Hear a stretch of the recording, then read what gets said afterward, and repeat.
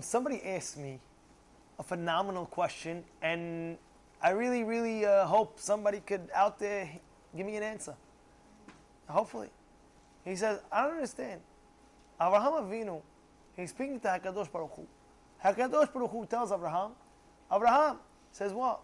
Says, go outside now and go count the stars, because the amount when you're going to count the stars, that's how your future is going to be. The Jewish people is going to be so multiple like the stars. So many stars out there, go count the stars. I understand. Could a person physically count the stars? Like, what's going on over here? And isn't it very, very high? You're like, well, what does stars have to do with the Bnei Israel counting and things like that? And is it literal? Go count every star. Do you know, sometimes you can go outside, you can see millions of stars.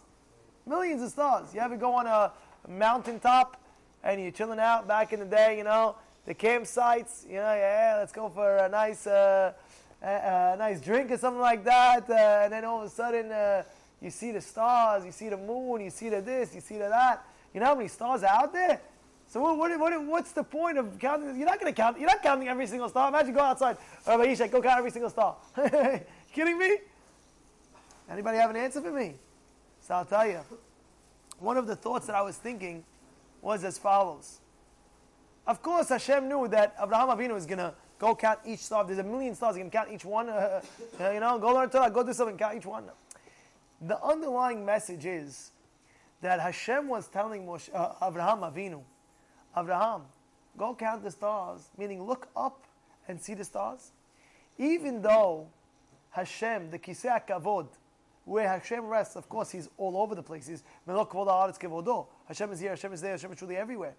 But the throne of God is up very, very high up in Shamayim. That's the throne of HaKadosh Baruch Hu. Like it says in Masechet Chagigah, the second Perek. It's very, very high up. Hashem's throne is very, very high up. It says also, the stars are also very, very high up. If you go closer, it's huge, the star. It's just we're looking from a distance, but it's also very, very high up. Hashem is telling Abraham, even though the people are down here, their connection to me is like the stars, that they're very, very high up. They could be in this world, you're right, it's very, very far from this world to the next, to the throne. But to me, I view my children of Bnei Israel as if they're not in the Haaretz, as if they're with me living in the throne right now. You hear what's going on? We're not just living on earth. We're living up on the throne with Hashem, even though we're down here. So look at the stars, you see? Don't look at Bnei Israel there on the ground floor like this with all the other people, the Goyim and everybody else on the ground floor of the Haaretz. No. Bnei Israel, even though they're down on the earth, but in my heart and with me, they're with me up high like the stars in the skies, like in the heaven, like the throne, so close to me. They're so dear and close to me in Shamayim.